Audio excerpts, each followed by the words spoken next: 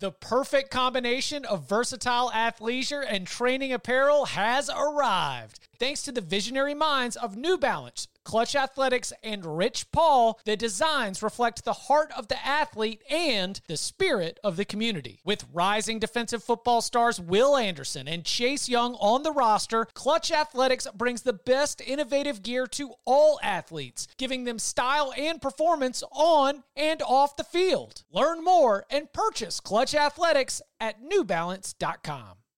This is unbelievable. Welcome to the Cover 3 Podcast with your hosts, Chip Patterson and Barton Simmons. It's your call for the best college football coverage. From National Signing Day to the National Championship and everything in between, CBS Sports presents the Cover 3 Podcast. And welcome back to the Cover 3 Podcast here on CBS Sports. Long time going. We're out here. We're getting our spring legs going. Barton Simmons, Chip Patterson. Barton, man, how you been? Chip, I've been good. I actually fresh off of a little mini vacation. It doesn't happen very much. We were down at Rosemary Beach, me, the wife, the two girls, and that's I think our first ever foursome family vacation, just with no grandparents, nothing, all on our own. We were tasked with trying to have fun and keeping 2, 3 and unders alive, and we came out on top. We did it. We made it. It's just being able to be at the beach. And were there any at least minor injuries? There's always a few minor injuries. Scout's a climber, but no, all this was about to go down there and take a couple pictures on the sand and say you did it, and then it doesn't matter how hard it was getting there, leaving or staying. Just you just got to have that picture for the old family photo album down the road. What's more important than the photo, right? That's right. That's right. Well, you're in basketball. This is going to be a little bit of a. I'm going to push you out of your comfort zone a little bit, since you've been in basketball and golf mode right now. Big time basketball mode. I mean, do you need any? We're recording here, by the way, on February 21st, and I've been up talking about Zion Williamson on CBS Sports HQ for about 2 hours, and we're not even at 10 a.m. yet. This injury is going to be overanalyzed for the next. When's the NBA draft? June. Oh, we got till June to talk about this thing. Nice. I was already planning to go cover ACC tournament in Charlotte, first round in Columbia, and the East Regional Sweet 16 and Elite 8 in Washington D.C. And I was put on alert that we're on just a regular, just standard issue 5 alarm Zion watch. If we think Zion is making his return, Chip, get to Durham kind of status. Got to be on Zion call. Zion rules college basketball right now. Absolutely. Rules the game of basketball. How many one-name superstars are there in basketball? Is there a Zion in college football for 2019? Is there a... Oh, yeah, absolutely. His name's Trevor Lawrence.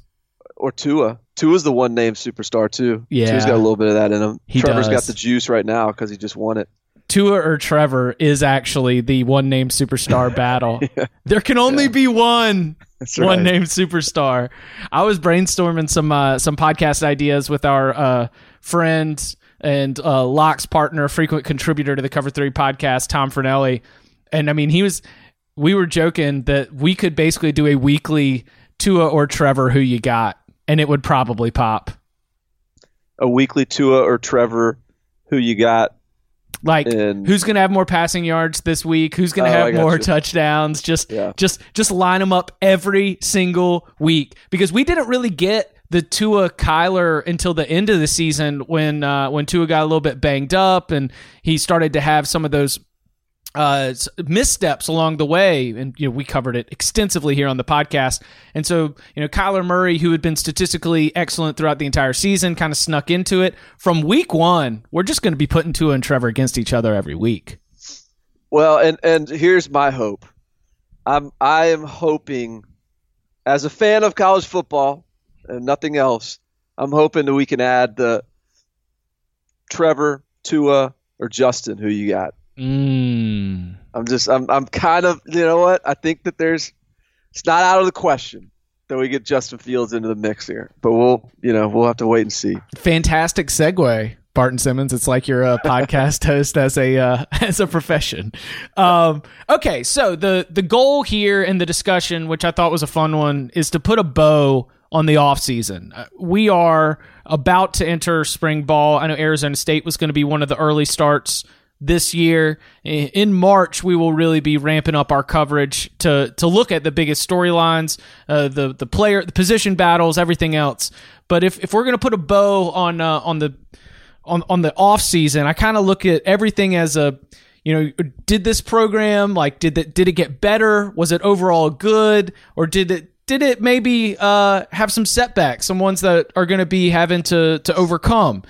And as I was trying to figure out, best, worst, winners, losers, it was weird, man. I think I decided that Clemson was my neutral, because Clemson, like, the players that went to the NFL, for the most part, you're expecting them to go to the NFL. You weren't dealing with any unexpected departures. You also didn't have anybody coming back that surprised you, so it's not like you had a bonus there. In terms of the coaching carousel, you kept everyone around, so I think that is like a net positive. You signed another top 10 class, but in terms of the class, it was about, on average. Every college football program wants to get better, and most of the programs that we're going to be talking about here, I'm pretty sure, are big name programs. What do you think about that, Barton? I will argue that in our scale of plus and minus, in a net zero slash shade plus, I almost had Clemson in the middle of my scale. Yeah, I had them. Yes, I agree. They were neutral, and if you're neutral as the best team in college football, that's pretty good. Right. Like, yeah, I mean, it's a classic Clemson offseason.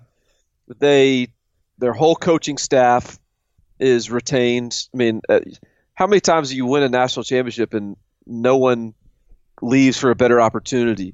That doesn't happen very often. And yes, they're going to lose some guys in the NFL draft, but those guys were sort of staying longer than we anticipated anyways. But the next guys up are really good. There's all these sophomores or freshmen that are taking the next step, and so I mean, this is going to be a loaded team. I actually, by Clemson standards, I thought their recruiting class was relatively underwhelming, but Clemson is the type of team that they take guys that I'm a little bit underwhelmed with and turn them into Ben Bowl wearers. And so I'm not necessarily, that's not even a knock on their class this year. It's just sort of, all right, it's a typical Clemson class, some no doubt 5-star types, some guys that I'm surprised they took, but guys that will probably end up being really good for them. So yes, net neutral, and that's a really good thing for Clemson. All right, so let's go program by program. That'll be easy to identify for fans that might want to skip around, and we'll sort of judge our ranking on that. So where do you want to go next? Well, I think we could go Alabama next. Ooh, okay. What was your sort of grading here? Well, I just thought it was really interesting to watch the way Alabama reloaded from a coaching staff standpoint. Sure. Because there was so much turnover. And I think it, like last year at this time, the rhetoric was, Nick Saban, number 5 recruiting class, man, he's upgrading his coaching staff. He's running some of the old guys out and getting some new blood that are going to go and be aggressive on the recruiting trail and get number 1 recruiting class and yada, yada, yada, which he did. And, maybe it was because of the retooling of the coaching staff. But now in retrospect, there's people saying, he went too much into recruiting and not enough into coaching, and that staff was, had its flaws, and now he's got to retool once again. And I just don't know if either of them are fully true. I just think Nick Saban it's hard to work for Saban. It's clearly Dan Enos just wanted to work somewhere else. Josh Gaddis took a new opportunity. I think Saban ran a couple of the guys out probably, but at the same time, this is just the life as Nick Saban, and it's what is part of what makes him so good is just sort of constant new ideas, constant new faces. So I don't necessarily think that last season's coaching staff was flawed, but I did think it was interesting in sort of the way he went, and I just sort of looked at it position by position, coach by coach, sort of, and I looked at the staff as a slight upgrade. Wow. Okay. From last year, but at the end of the day, break it down. Tell me if you agree. So, I think Pete Golding from co-DC to DC is an upgrade over Tosh Lupoy. He was sort of the brains behind the operation last year, but now he gets the keys to the car fully, and he's supposed to be the next Kirby Smart. Like he's a star. So I think that's an upgrade. Steve Sarkisian, the offensive coordinator, from Mike Locksley. I think at worst you're calling that a push. You're probably calling that only a push because of what Locksley brought to the recruiting side of things, particularly in the DC area, the DMV area. So I'll just call that a push, though I think you could argue it's an upgrade. Like we've talked about the Sarkisian thing. Don't let the Atlanta Falcons haters fool you. Like this is still, if Mike Locksley just won the Broyles Award, and he was a pretty down and out coach when he arrived at Alabama. I mean, Sarkisian is a guy, like this is still a coach that was the head coach at USC in Washington and is the offensive coordinator at the Falcons before coming to Alabama. Like this guy's not a scrub. Brian Baker, Craig Kulagowski. I don't know. Brian Baker came from Mississippi State. Craig Kulagowski's the same guy that produced all those first rounders out of Missouri. Yep. The buzz is maybe Kulagowski was not, getting it done to Saban's liking, but I don't know that Brian Baker necessarily is a no-brainer there. I mean, he's got a lot of NFL background, and is, they're a good defensive at Mississippi State, but they were loaded talent-wise. So I think you call that a push without really knowing what Brian Baker's going to do. I think Brent Key to Kyle Flood, as good as Brent Key was, particularly as a recruiter, you probably call that an upgrade because Kyle Flood, NFL head coach background, he can get you into a new territory in the Northeast from a recruiting standpoint. Charles Huff is probably an upgrade from Joe Panunzio at the running back position, but Panunzio was a killer in South Florida on recruiting, so that's a little bit of a only slight upgrade. I think Tosh Lupoy to Sal Sunseri is a downgrade only because Tosh Lupoy is one of the best recruiters in college football. I think Josh Gaddis to Holman Wiggins at receivers coach is a downgrade because I think Josh Gaddis is one of the best receivers coach in college football. Even if Holman Wiggins is who came back, even if he is good, it's hard for me to believe he's just out of the box better than Gaddis. And then Dan Enos, I guess we're calling his replacement Charles Kelly, who's going to the defensive side of the ball, but I mean, I would call that a slight downgrade too, only because Dan Enos was developing quite the reputation on the offensive side of the ball. So it looks like Saban is emphasizing defense more in terms of the balance of the staff. So all that said, I think it's only a slightly better staff, but you could call it a push. And they did have the number one recruiting class. They hadn't been beat up too bad in the transfer portal, so I had them sort of just a slight positive.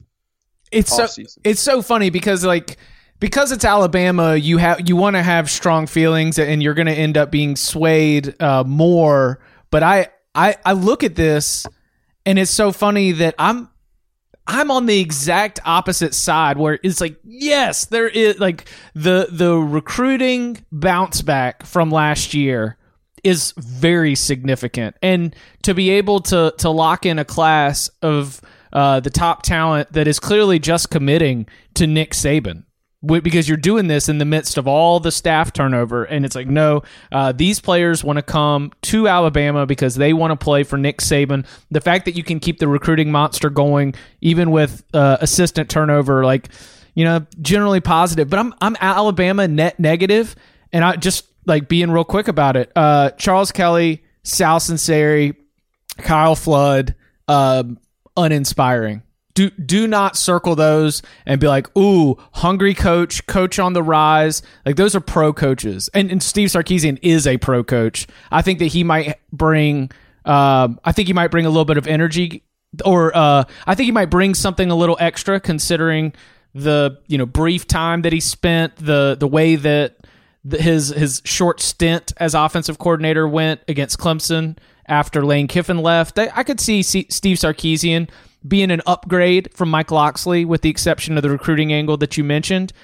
But I look at the staff, and it feels like a bunch of retreads, and a bunch of retreads kind of feel like an NFL staff. And when you've got that, I think about not the re-education process, because Nick Saban, as you mentioned, is always down to new ideas, but just the idea that you got a bunch of lifers coming through there. I just think that there's going to be some kind of disconnect that might not be there if you were a little bit younger and a little bit hungrier. See, I think that was calculated by Saban. All right, he went with the young the young, ambitious, want to be a head coach guys, and he gets 1 year with them, and Josh Gaddis is off to be offensive coordinator at Michigan. Dan Enos goes down to Miami to be an offensive coordinator. Mike Locksley's off to a head coaching job. Like, you've got all these guys who are just, they're in there serving their time, getting Nick Saban on their resume so they can go on to the next gig.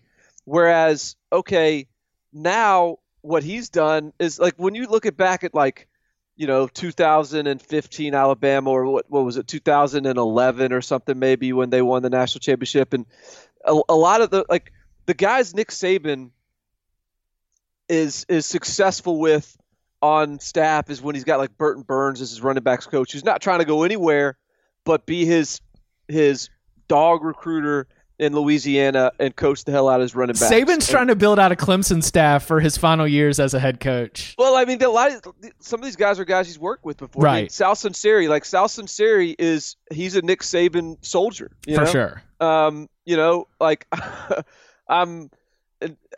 think that Pete Golding looks like the type of guy that could be just like his Kirby Smart. Like, well, I don't know what Pete Golding's dream job is, but maybe he sticks around for a while. I think Charles Kelly is another, like, just sort of classic Nick Saban kind of. He knows, he understands how to work for a guy like Nick Saban, and he's going to go in there, and you don't have to re-coach him, retrain him. You got one of your soldiers in there. And I just think Nick Saban needed some soldiers to just steady the ship. And so it wasn't necessarily about like winning the press conference with these hires. I think it was more about getting a staff that was just sort of had the right makeup for Nick Saban. A Lance Thompson, Burton Burns, Bobby Williams type of group that is just old heads that know how he operates. And so what you're calling kind of a negative, I think is actually a positive. Right. I know. That's what's so fun about this is because we are looking at the exact same thing, and it's the optical illusion thing, right? Like, I'm seeing a sailboat and you're seeing a mountain. Right. And the only thing that's going to prove right or wrong one way or the other is going to be to see how this team looks and how they survive yet another season of being under the intense scrutiny of an Alabama football team. So, and by the way, can I state a very early belief that this could be a real a badass on a mission Alabama team, considering the way they lost and they're going to have all off season to use that to motivate them. Nick Saban is going to push on that wound all off season, and the sophomore class now going to be juniors. That is the second highest rated recruiting class of all time. That group is now got that taste in their mouth. There wasn't the there just wasn't the feel for that team last year. I think the leadership maybe wasn't there quite like we've seen it in the past, and now maybe this sophomore class steps forward and takes that leadership role. I don't know. I just think that there's going to be a lot of people sort of writing off the Alabama dynasty after the way they lost to Clemson. I think that's probably going to be misguided. I think Alabama probably wins the national championship next year. All right. The team that I had at the top of my list, I mean, literally on my Google Doc right now, the first line says great, the last line says terrible, and we've just got teams in between it. It's a scale. Number one, the best offseason, in my opinion, is the Oklahoma Sooners. And I've got a couple that are close, but I don't know if anybody's going to be able to top my bullet points here. Number one, obviously, Jalen Hurts, which makes, can Lincoln do it again and everything else there one of the most intriguing stories going into the 2019 season. For Oklahoma in the offseason, I think Kyler going to the NFL is a positive because that only increases the brand, the strength, the reputation of Lincoln Riley, the reach of this Oklahoma football program. There is some amount of bonus that Oklahoma gets from Kyler deciding to go to the NFL that I don't think would be there if Kyler goes to Major League Baseball and does not enter the NFL draft. And then the other thing that I had as my big bullet point is Alex Grinch, where I'm like, oh man, and now you've got one of the best rising stars in terms of the defensive side of the ball. So I'm guessing that you're probably positive on Oklahoma too, but I'll frame it as this. I don't know if there's any other team that can say they've had a better offseason than the Oklahoma Sooners. No, I'm with you. I wouldn't argue with that.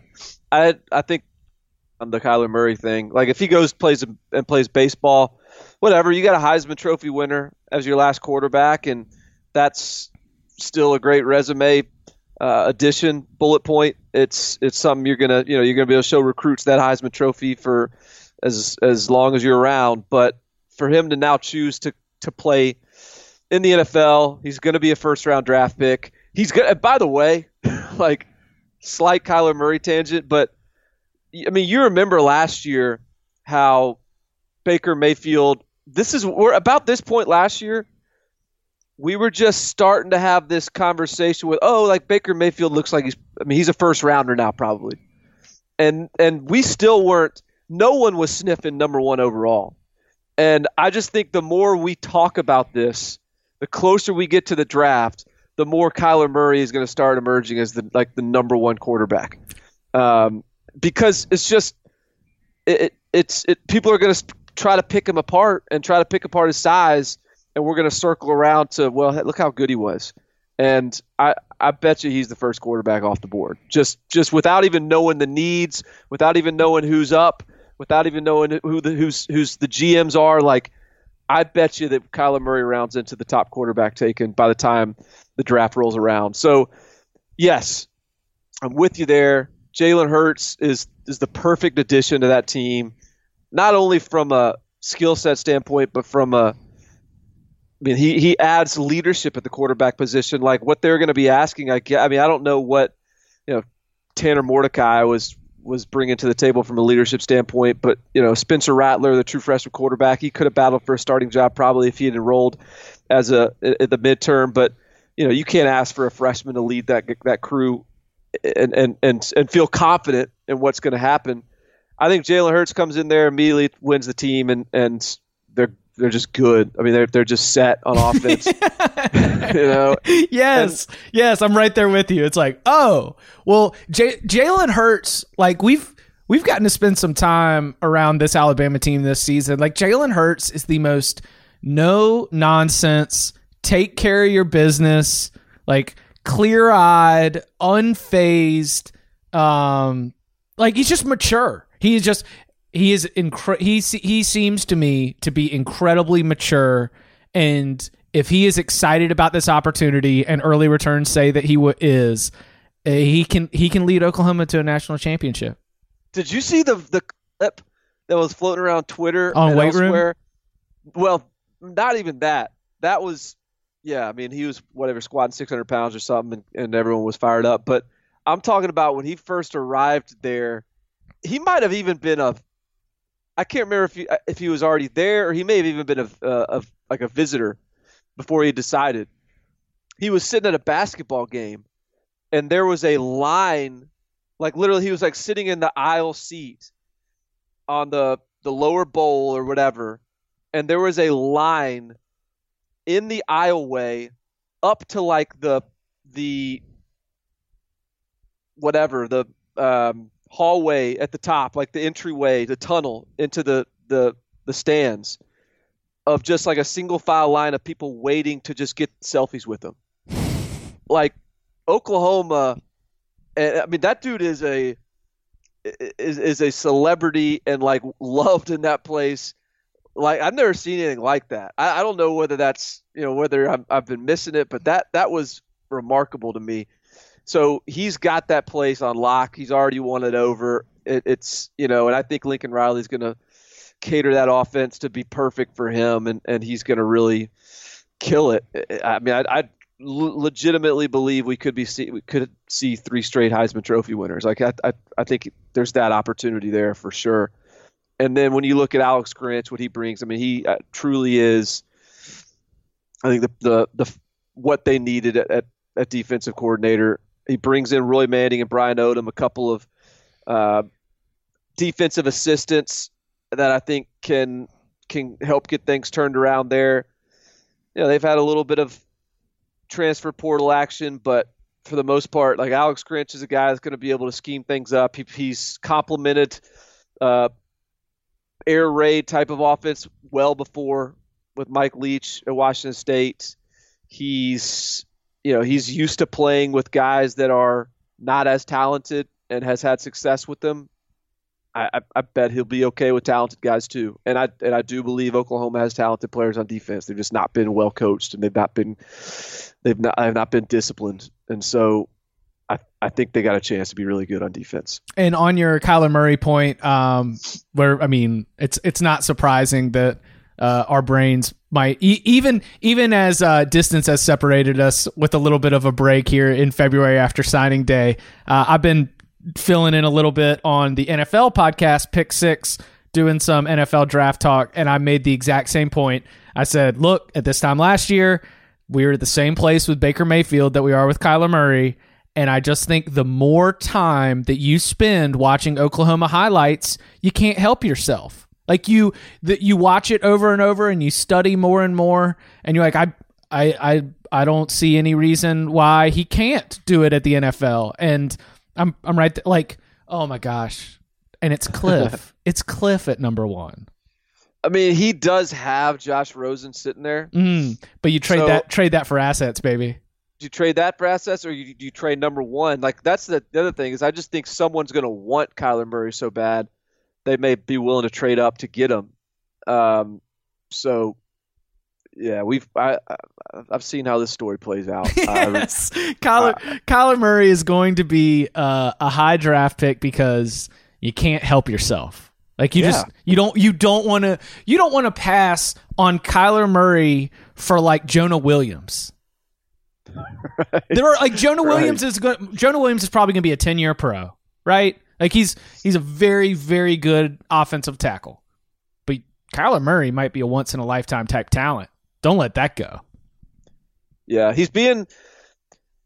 was Michael Vick worth what was he drafted? 3, 2, 1? What was he drafted? He was drafted top 3. Okay. Was he worth that pick? Absolutely. Yeah, I think he probably was. Yeah. I mean, even though he's not a Hall of Fame quarterback or anything, but he had some good years. He took the Falcons to the Super Bowl, right? Didn't win it, but I just think if Kyler Murray is Michael Vick, and that's sort of been the popular comp, I think you take him and have some exciting years. And whether he's got the longevity to be your Ben Roethlisberger or Tom Brady or something, yeah, maybe not. But he's got some exciting years in him before teams catch on. All right, your call. Where do you want to go? I thought one of the – I'm going to go to Tennessee. So I thought the recruiting class was a success given what they needed to do. They got bigger, tougher, stronger. But I thought their coaching off-season in terms of what they did on the coaching staff was like Jedi mind trick, like chess when everyone else is playing checkers. Like they big boyed the rest of the country on this coaching staff. Like, look what they did. So first of all, I'm convinced that Jeremy Pruitt was trying to maneuver with the help of Philip Fulmer, Tyson Helton's exit in some way or the other. So he gets a head job. Great. All right. Our offensive coordinator just got a head job. Not a bad look there. Then they go and take Jim Chaney from Georgia. Yeah. Yes. Which is, I mean, that's straight up like you are taking the offensive coordinator from the East Division champion, our rival, and saying, you know, come on over here. And that is it. He is like Tyson Helton never felt like what Jeremy Pruitt wanted his offense to look like. Jim Chaney is one of the few offensive coordinators out there that is successful, that is doing it in a way that it feels like Jeremy Pruitt wants it done, like a more pro style, physical type of offensive unit. And so now you got kind of the, you know, there's only like 3 or 4 out there that really kind of fit the bill and run the offense the way it seems like Jeremy Pruitt wants it run. So you got that. All right. Well, then you sort of you make some moves. All right. So Jim Chaney's the offensive coordinator. All right. Now T. Martin comes available, who's a Tennessee legacy, who's one of the best recruiters in all of college football, and you've got a receivers coach, David Johnson, who's a really good receivers coach, who's a good recruiter in his own right. So how are you going to make this work? All right, you go get T. Martin, bring him in to coach receivers. He's a good receivers coach. Now he's the pass game coordinator. You move David Johnson to running backs. Who was your running backs coach? Well, Chris Winkie. All right, we're going to move Chris Winkie over to the quarterbacks. That's probably where he needs to be anyways. Tyson Helton's gone. He was the quarterbacks coach. Now Chris Winkie is in place, former Heisman Trophy winner. Is now your quarterbacks coach. And then Charles Kelly goes to Alabama. Okay, that's, you know, seems like it's a big loss until you go backfill him with Derek Ansley, pull him from the Oakland Raiders where he was doing a good job.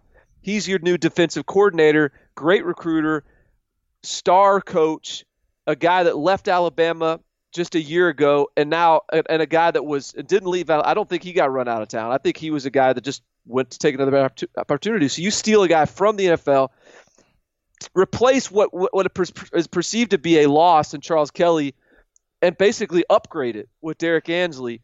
Like, I just think across the board, Jeremy Pruitt crushed it in this assistant coaching carousel to where now this is one of the best, I think, coaching staffs, top to bottom, in the country. Ooh, nice.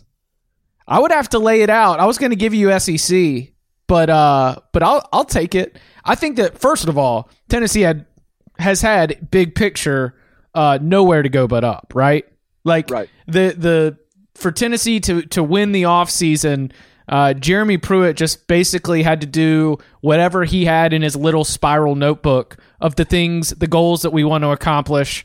And let's see, you get Aubrey Solomon also, and we'll see what kind of player Aubrey Solomon is, and if he's going to be able to recapture the 5-star potential that he had with his rating coming out of high school. And I think that as we look at the Volunteers, I just believe that there's a creeping suspicion that their success, and then in like packed in with that, like Florida's success, and I had Florida as a little bit of a positive. My main note there being that they kept Todd Grantham from the Cincinnati Bengals. You sort of keep that group together. I know Grantham was really big in some of those defensive recruiting wins that the Gators had.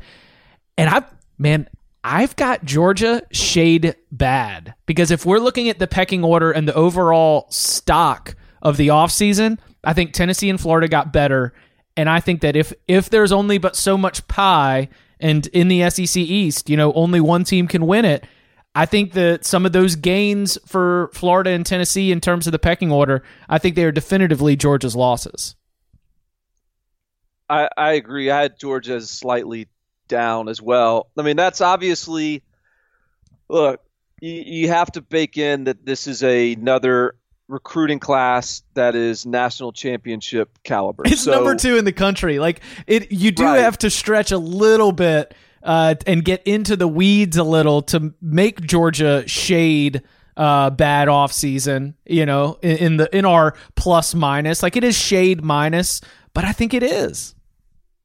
Yeah, but it's not like a trajectory changing off season. It's just if we're binary here and we have to pick positive or negative, I think you probably shade it negative only because, look, yes, they lost their offensive coordinator, they lost their defensive coordinator.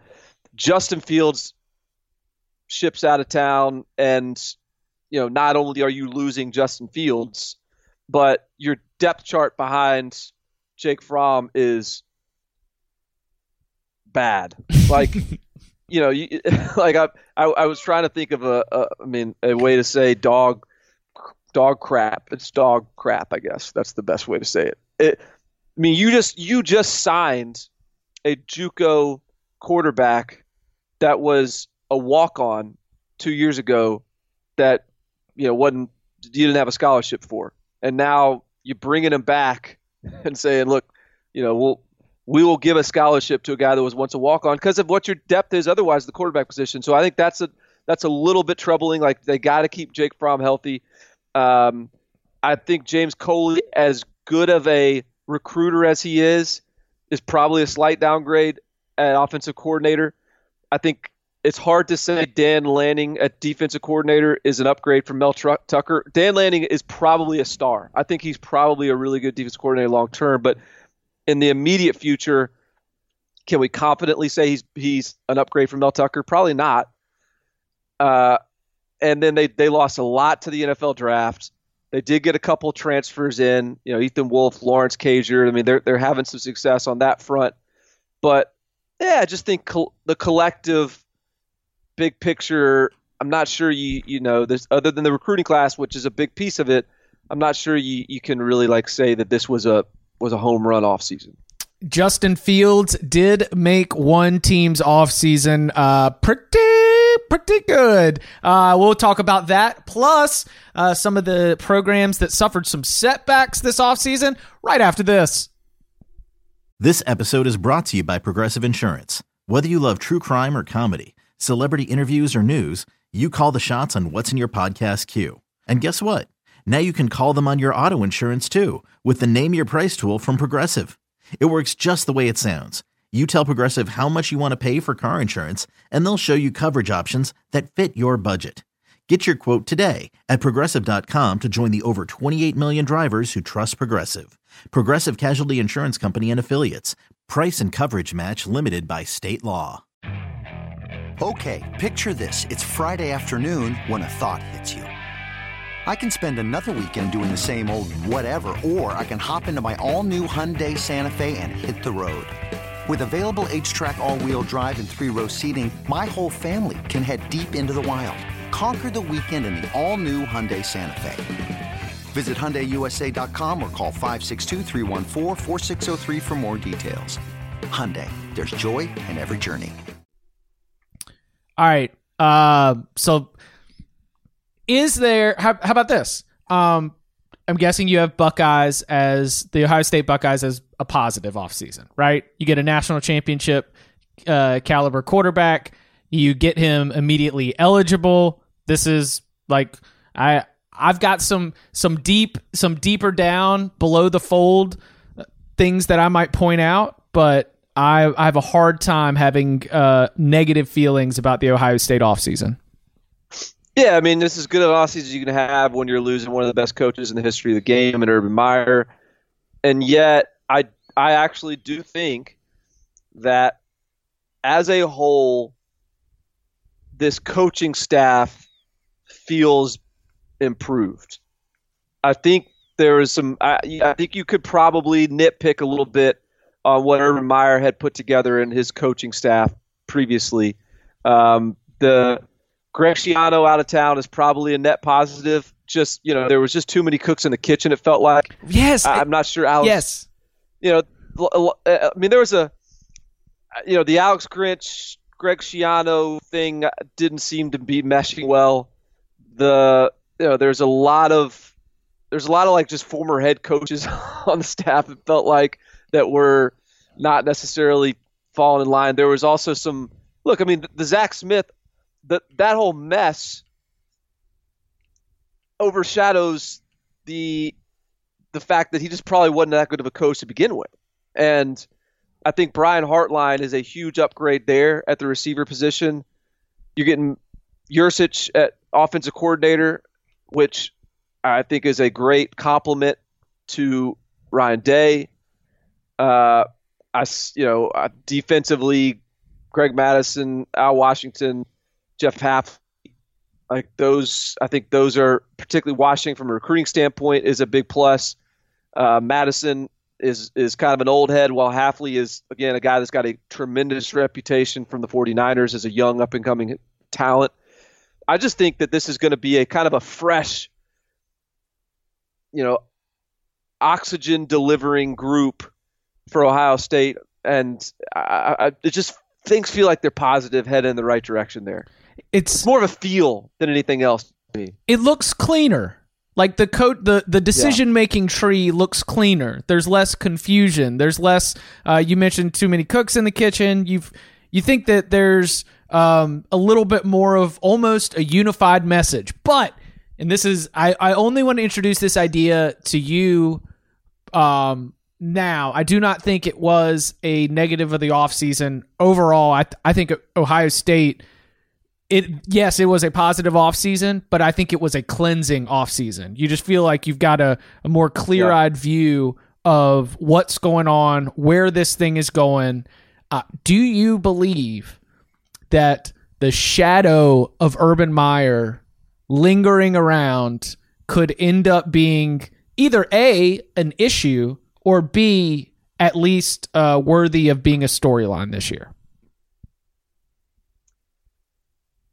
I think there's the threat of that. My initial inclination is that Urban Meyer will be able to, I think they'll be able to keep him busy enough with his new leadership class at Ohio State or seminar or whatever he's teaching, and the kind of the coach mentoring that they're going to ask of him throughout the athletic department. My hunch is that he won't meddle too much and he'll let it be Ryan Day's deal. But I think there's the threat of that. Sure. I think that's in the realm of possibility. But I feel like, and I think that this was a good statement by Ryan Day to go and sort of not clean house, but get his staff in. That didn't really happen with Lincoln Riley. No. Remember, Lincoln Riley basically just kept Bob Stoops' staff almost fully intact. And in retrospect, I think that was a mistake. And this is, Ryan Day has got a group now that is basically his, and I think that's a good sign. And so I'm gonna say I don't expect that to be a problem, but I understand the threat, the possibility is there. There's a good blueprint, I think, with Bob Stoops in terms of ways that you can still contribute to the program and help the program without being overbearing. That being said, Bob Stoops, even when he was the head coach, had given Lincoln full run of the offense. And we know Urban Meyer loved to have his hands in every single aspect of game planning in a way that many head coaches across the country do not do. I think it's up to Urban Meyer on whether or not this becomes a storyline. If he's the master motivator, the master manipulator, always knows when to push the right buttons, well, maybe his biggest challenge will be knowing to not push the buttons, as tempted as he may be. I think it's less likely to be an Ohio State problem as it is to be a problem at somewhere like Kansas State. I have a hard time seeing Bill Snyder letting go. I 100% agree with you. All right, what about the rival? Because this was another one I put Michigan right beside Clemson on my scale, but I had a bunch of question marks behind it because I think that there is with the arrival of Josh Gaddis, with the retooling of the defensive staff, I think that there is, similar to Ohio State, a little bit of a renewed optimism, a little bit of a sort of fresh vision for what Michigan potentially could be. But this is still Jim Harbaugh's team. I don't feel like it was a bad offseason, but I was having trouble sliding it ahead of an Ohio State or putting it even anywhere close to the conversation with Oklahoma. Other schools, programs we haven't gotten to yet, like I had Oregon and Texas. I kind of feel like they maybe had better off seasons than Michigan, but I can't make heads or tails of it. It feels like even though there was a lot of change, it feels like at the end of the day, we're a little bit neutral, maybe shade positive for the Wolverines. I think the hiring of Gaddis, that might be a total failure. We don't know, but I think that the step that Jim Harbaugh took there is a positive indicator that he is ready to see that offense evolve, ready to shake things up. I mean, Pep Hamilton's kind of Harbaugh's guy, and Pep Hamilton was shown the door. And they're given the keys to Josh Gaddis, who, I think for the first time, I don't know that we've heard Jim Harbaugh say this. He's saying it's Josh's show. And I don't know that we've heard that before. It's always been it's collaborative before that. And now all of a sudden he's saying it's Gaddis' show. And I think that's a positive. This is a young coach. He's like 35. He is coached under James Franklin, who's sort of West Coast background. He's coached under Joe Moorhead, who is very much spread. He's coached under Dan Enos with Dan Enos and Mike Loxley. That was a very spread RPO offense. I think we're going to see a different look from Michigan this year, and that's a good thing. So I just think that hire indicates Harbaugh's willingness to evolve, change. We'll see if it happens. Beyond that, guys are coming back. Shea Patterson didn't declare for the NFL draft. I think that's a good thing for Shea and for Michigan. I thought that the defensive coach they hired from Boston College, Campanelli, is one of the best in the country. I mean, what he's done at BC speaks for itself. So that's a real value add to their defensive coaching staff. So I don't know. I think Gaddis is the big one, and I think more of it's a statement on sort of what Harbaugh envisions for the future and where he wants to take Michigan than it is anything else. And so I'll give it a negative, a positive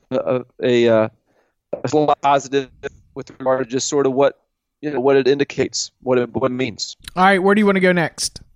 I think University of Texas is guns are firing right now. Things are clicking. They seem to be heading in the right direction. I think, first of all, they get Brew McCoy. Yeah. That was huge. Get him from USC to win that battle. It means nothing, but they finished slightly above Texas A&M, one spot above Texas A&M in the recruiting rankings. And I'll be the first to tell you that means nothing, because the difference between 3 and 4 or wherever they landed is negligible, and they're just sort of in a similar spot. So we'll see who develops the players better. But I just think it's something that they can sort of boast about, pound their chest about, and it builds on momentum. It's all of a sudden a landing spot for these off-field analysts. Yeah. David Beatty and Larry Fedora are now back in the lab helping Tom Herman in the back end. I just think things are it feels like they have hit sort of a critical mass, and they've broken through this glass ceiling, this barrier that Charlie Strong never could break through, and that Tom Herman didn't break through in year one. And it feels like they're kind of on the open road now. They're just sort of like dry, like they're out of the city. They're driving pedal to the metal, and they're just sort of windows down, breezing their hair. They're feeling good finally. Good on Texas, which is one of the revenue leaders annually, to just start copying Alabama, right? Like, just good on you. Is that what you need to compete for championships? Then go do it. Then go spend it. Like, then get all of the coaches who want to be able to do work but still have these buyouts. Give them those jobs that allow them to accomplish both those, cashing buyout checks and still getting work and doing football stuff. I'm right there with you. I had Texas very positive. The arrival of McCoy, beefing up the support staff, investing even more heavily in turning Texas not just into a social event for your alumni, not just into a business that is a revenue generator, but into a program that's trying to win national championships. And I mean, do you remember it was the Steve Patterson era, right? The athletic director who who ran the Texas athletic department like it was a business. And as long as it was, making money and the donors were right, getting the events that they wanted, everything was all good. I think Tom Herman, as an individual head coach, is finally starting to assert his influence and be able to say, like, no, if you got a little taste of what it looks like, let me tell you what we need to do next to take the next step. Texas is back. I don't know when they're going to win a national championship, but they're back here in the conversation, and I think they're back here at least for some time. Love it. Yeah, I think, and again, getting these analysts isn't just about like someone letting you hire them. It's more about those guys can go anywhere because they're getting paid. Yes. They're getting, they're coaches. So it's about, are you attracting them? Like, is that a place where coaches want to be? What does it say about Tom Herman that these coaches want to go work with him? Exactly. Yeah, I think that's a positive. So, I just think Texas is they're finally ready to keep pace with Oklahoma. We've got some fun battles coming up. Plus, you got your boy Sam Ehlinger coming back, and it's just things just feel good in Austin right now. Finally, we are both very positively wired human beings, which is probably why we've held off talking about USC, Florida State, and Virginia Tech. I mean, okay, so Brew McCoy gone, Cliff Kingsbury gone. There is there are like sands that are falling through the hourglass, it seems, for USC. One of my biggest losers of the offseason. I hate biggest loser. One of the net negatives on my scale at the very bottom. It was the worst recruiting rankings finish since 2001. They were at 17, I believe, if I had it, or 20, 21. Man, what do we do with the Trojans? Like, is this just going to be one long, sad grind?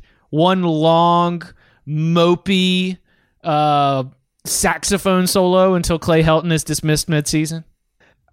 Yeah, there's not a lot to be super excited about right now. I mean, look, the reality is they still have players. I mean, that's what I've been saying. They've got players on that roster. If they can just develop them and put them in a good position, they should be good. But it wasn't a good offseason. It was, they lost Brew McCoy. They lost Cliff Kingsbury. They lost their strength and conditioning coach, which I actually think was probably not a bad thing, but he's off to the NFL.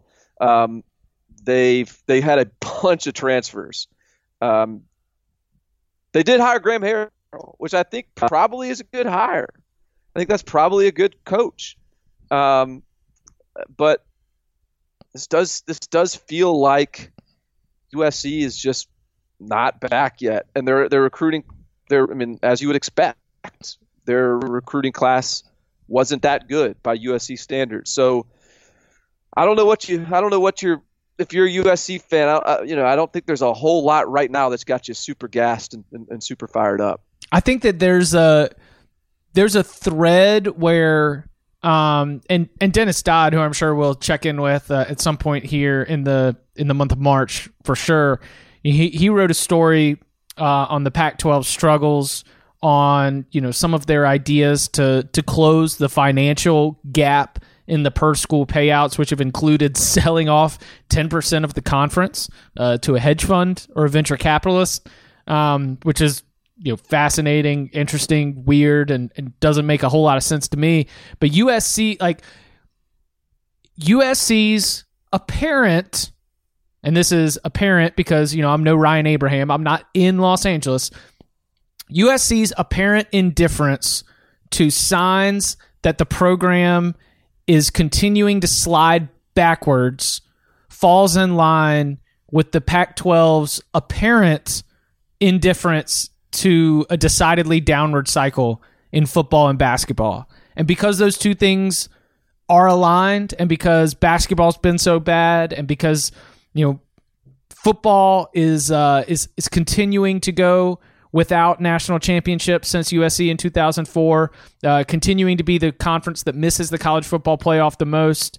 The fact that USC's leadership did not take more significant action and seemed to bungle the Cliff Kingsbury situation so poorly, it just is. It's not inspiring for USC. That is if you are a diehard USC football fan, there's not a lot to hold your hat on right now. Hang your hat on right now. There's really not. I mean, the only thing that's going to make it feel better is some wins. And I just, and I don't know, other than Graham Harrell, I don't know that there's a whole lot of coaching turnover on that staff that makes you feel like this is just going to be a game changer of an of a 2019 season. So I think they got to prove it and win before a lot of optimism in Southern California for them. All right, so I had for Miami.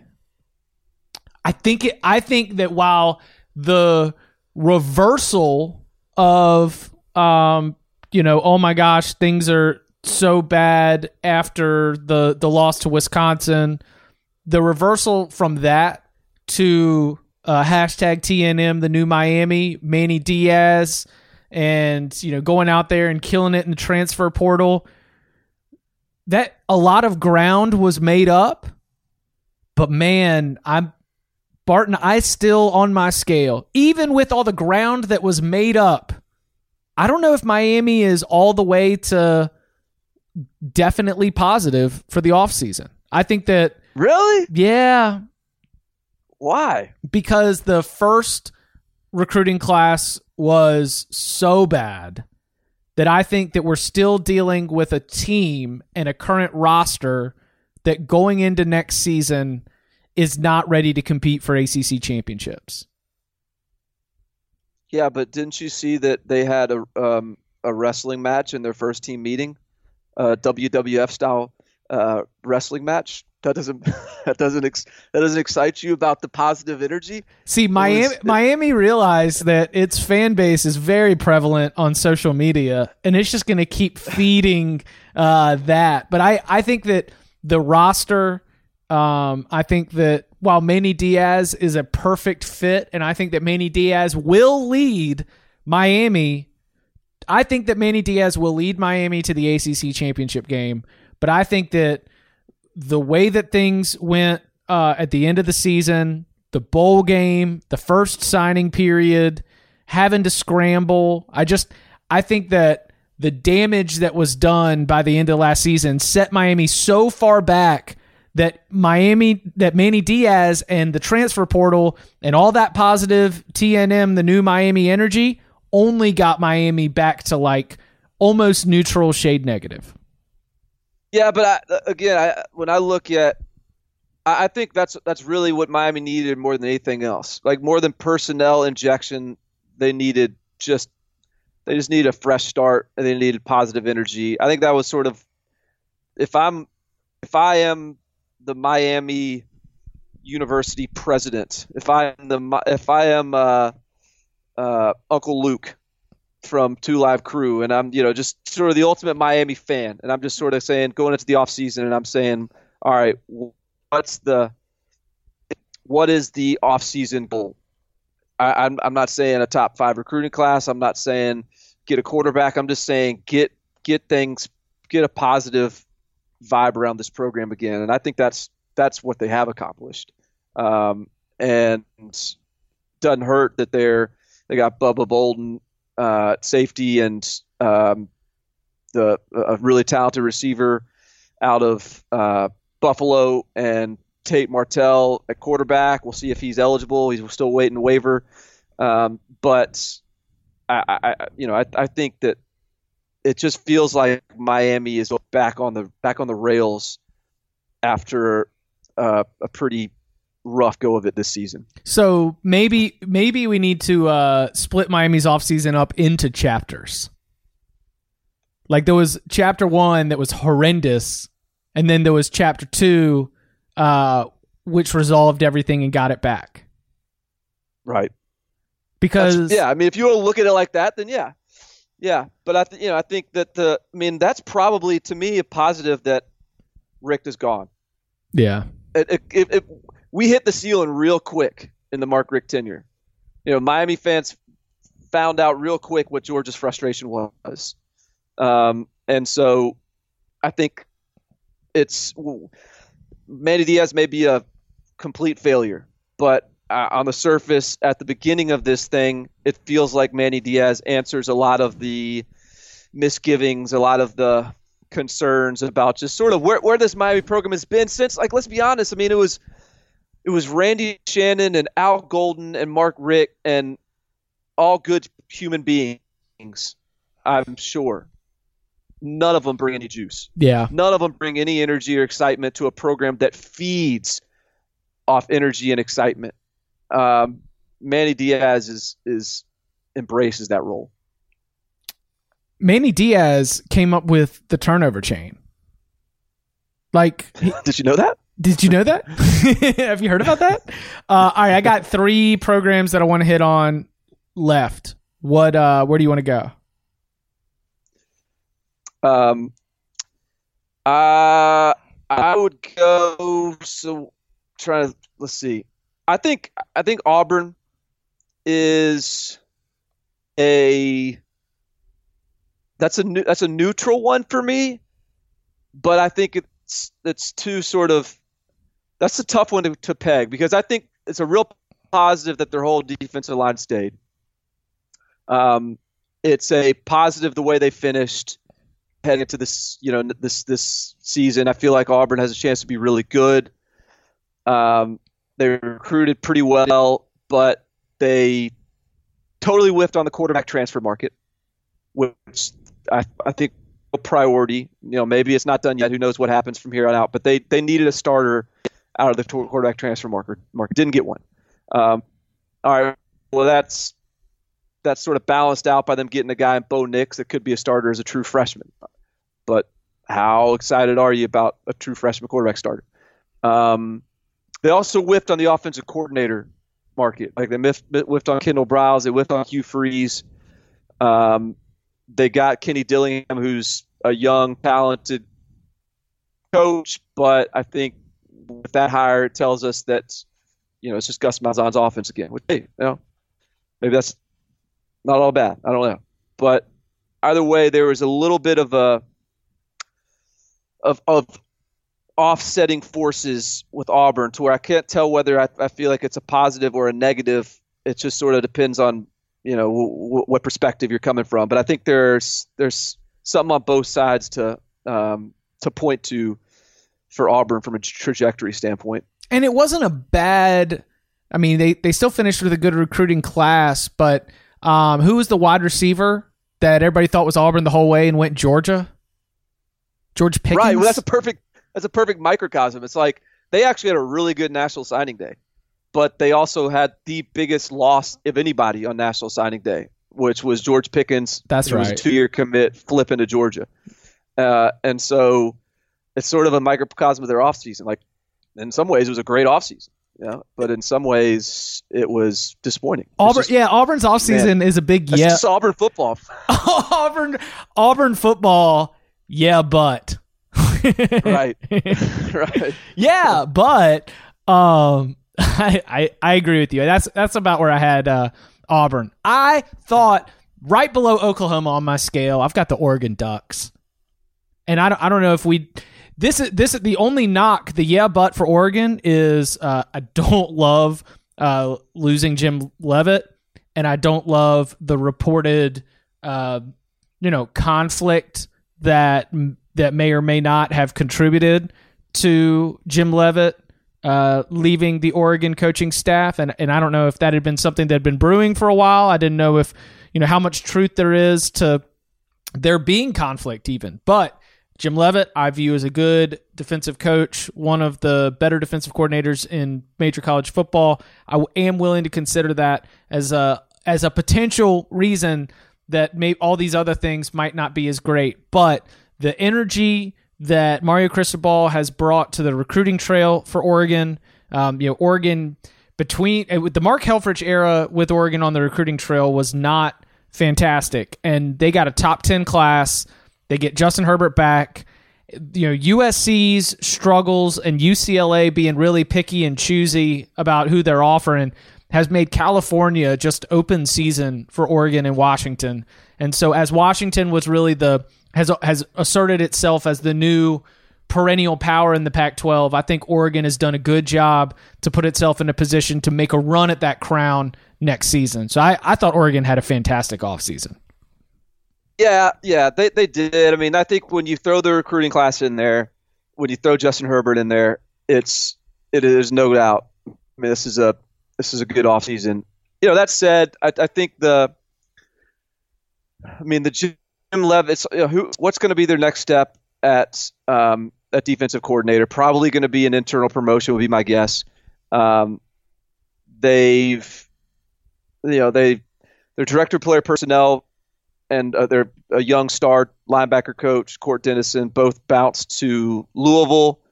The director of personnel has since taken the tight ends coaching job at Miami. So, I mean, I think those were downgrades. I think, they hired a good linebackers coach from Washington State, who's a really good coach, though. And so I think there's reason to think that wasn't a huge loss, but I think Court Dennison's a star from a recruiting standpoint. I think the Jim Leavitt stuff, it seems like that's what Mario Cristobal wanted, was Jim Leavitt out. And so in that sense, I guess he got what he wanted. But at the same time, are we more confident in an Oregon coach defense without Jim Leavitt? Not yet. I don't know. We'll see what the answer is, but not right now. So yes, I do think it was a net positive. I think it was a positive offseason. I'm just a little bit tarnished by kind of feels like the things aren't going exactly how they would like in the over the last couple of weeks, but perhaps this is exactly what they needed from a cohesion continuity standpoint, and getting someone in there that's maybe all fully bought in to the Mario Cristobal tenure. Speaking of fully bought in, are you concerned that the attrition and the player, the disgruntled players, the off-field issues at Virginia Tech, Justin Fuente's instant arrival led to 19 wins in the first 2 seasons, including an ACC Coastal title, and many, including myself, came out and said, you went from a Hall of Fame coach, Frank Beamer, you made the perfect hire, you did the perfect transition, gave the athletic director, Whit Babcock, all types of praise for the way that was orchestrated. It seemed smooth. They were not only able to, maintain success, but they were able to, even raise the level because things had slid back during Beamer's last few years. Flash forward not too long after, only 3 years after the hire, and Justin Fuente and the Hokies are having to reschedule a washout game on the Army-Navy weekend, or on the Conference Championship weekend, just to be able to keep their bowl streak alive. You've got players leaving all over the place, and it has continued into the offseason. Justin Fuente has come out with statements that are strong. He is, like many coaches, are not a fan of the transfer portal. I don't have any answers. I would say that it has been a negative offseason for Virginia Tech, and I'm curious to hear what you have to say in terms about, how you diagnose this and where you think this might go for Fuente and the Hokies. Yeah, I need to dig in a little bit and make some calls or something and figure out what the deal is with some of these transfers. That was just odd to see. I mean, the quarterback. I mean, what? Do you know why Josh Jackson transferred? Do we have a story on that? I mean, specifically, I mean, I am under the impression that there is. I am under the impression that there has been, all the way dating back to like last June or July, just a long string of nastiness or toxicity, or there's just got to be something in there, because if you did the coming out of spring practice 2018 depth chart, I think that, like, if you include transfers, almost every single starter from that, like not every single, but Adonis Alexander, remember, like, it started in the defensive backfield, and then it was defensive starters, and now it's getting all the way to quarterback Josh Jackson. I think something's up. I think there's a funk around there, and I don't know. And I don't know what it is. I mean, look, a lot of that was injury. Some of that was discipline and academics, and so some of that could maybe be attributed to just, I don't know, the roster Fuente inherited to a certain degree, and kind of cleaning things up, and it's taken time, and maybe this is the step back year to sort of, or this was the step back year to kind of fix all that. But this is, I'm sure the quarterback attrition is not what Justin Fuente or Virginia Tech wanted. And when Justin Fuente got there, with Andy Dalton and Paxton Lynch on his resume, like, that was where everyone was confident, is, all right, man, this guy's going to recruit and develop quarterbacks. And now he's got two out the door in one cycle, both of whom were guys we thought maybe were pretty good players. So, yeah, I mean, I'm with you. It just doesn't feel great right now. They need some good news. They need a good offseason. They need a good spring practice as much as anything, to get healthy and get feeling good and get confident again. So, I just feel a little bit like I don't know what's going on there at Virginia Tech. It's just a weird deal to me. And for Fuente, I wonder if there's, like, from the inheriting roster standpoint, I wonder if essentially this was the honeymoon's over period, and everyone started, like, all of Fuente's bad habits sort of became realized to a roster that he didn't recruit, and some of the bad habits of the players that Fuente didn't pick for this program, also started to pop up. And we'll see what the future is of Bud Foster there too, and the lingering members of the support staff, and how there is still an old guard within the Virginia Tech community, and like Frank Beamer very much being a part of it and still having a voice within that community. I think that they don't need to do anything, but I think they have an opportunity to play an active role in fixing what has become a funk around Virginia Tech. But we'll see. I also, in the ACC, it's just the offseason didn't iron out the end season for Florida State. No, it's still trending down. Yes, and they did, and look, they won the Kendall Brow sweepstakes, so that's a positive. But I don't know why that feels like less of a success than maybe it would have elsewhere, because they've still got a roster that's just sort of a mess. They're, DeAndre Francois is gone after allegations of domestic abuse. The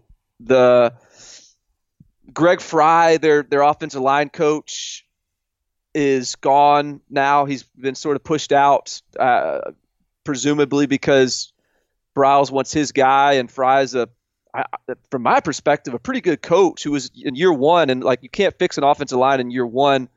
And he's a Florida State alum. There was some more house cleaning on staff. They lost their OC. They had a bad recruiting class. Just I don't know. Just still feels like we're trying to climb out of this hole we've dug. 100%. I can't decide I can't decide when we will see Florida State competing for ACC championships again, but it feels like we're still at least 2 years out, right? Yeah. Yeah. Yeah. At least. Right. How about this? What are you expecting on the field from Florida State in 2019? And not necessarily a record or anything else, just sort of top glance, first thing that comes to your mind. I expect an average team, honestly. And I don't know. I mean, I kind of hope for more. I mean, I really want Cam Akers to be the Cam Akers that coming out of high school. I don't know whether that's going to take place. But they certainly need, I mean, as much as anything, it was, and look, Landon Dickerson hit the transfer portal, starter quality kid who's had major injury issues, and then he came back from the transfer portal. And, maybe they can just get that offensive line. Maybe now they got an offensive coordinator that's not as offensive line, that doesn't need an offensive line, I guess, as it doesn't lean on it quite as much as others. I don't know. But yes, I think that we should expect average and hope for better. The combination of the bad offensive line and the arrival of Kendall Briles, for some reason, when I think about what because Florida State still's got some nasty wide receivers and Cam Akers is good, I kind of feel like I'm saying my expectations for Florida State, not stylistically, but just in general, is like Texas Tech. Like Florida State can get somebody.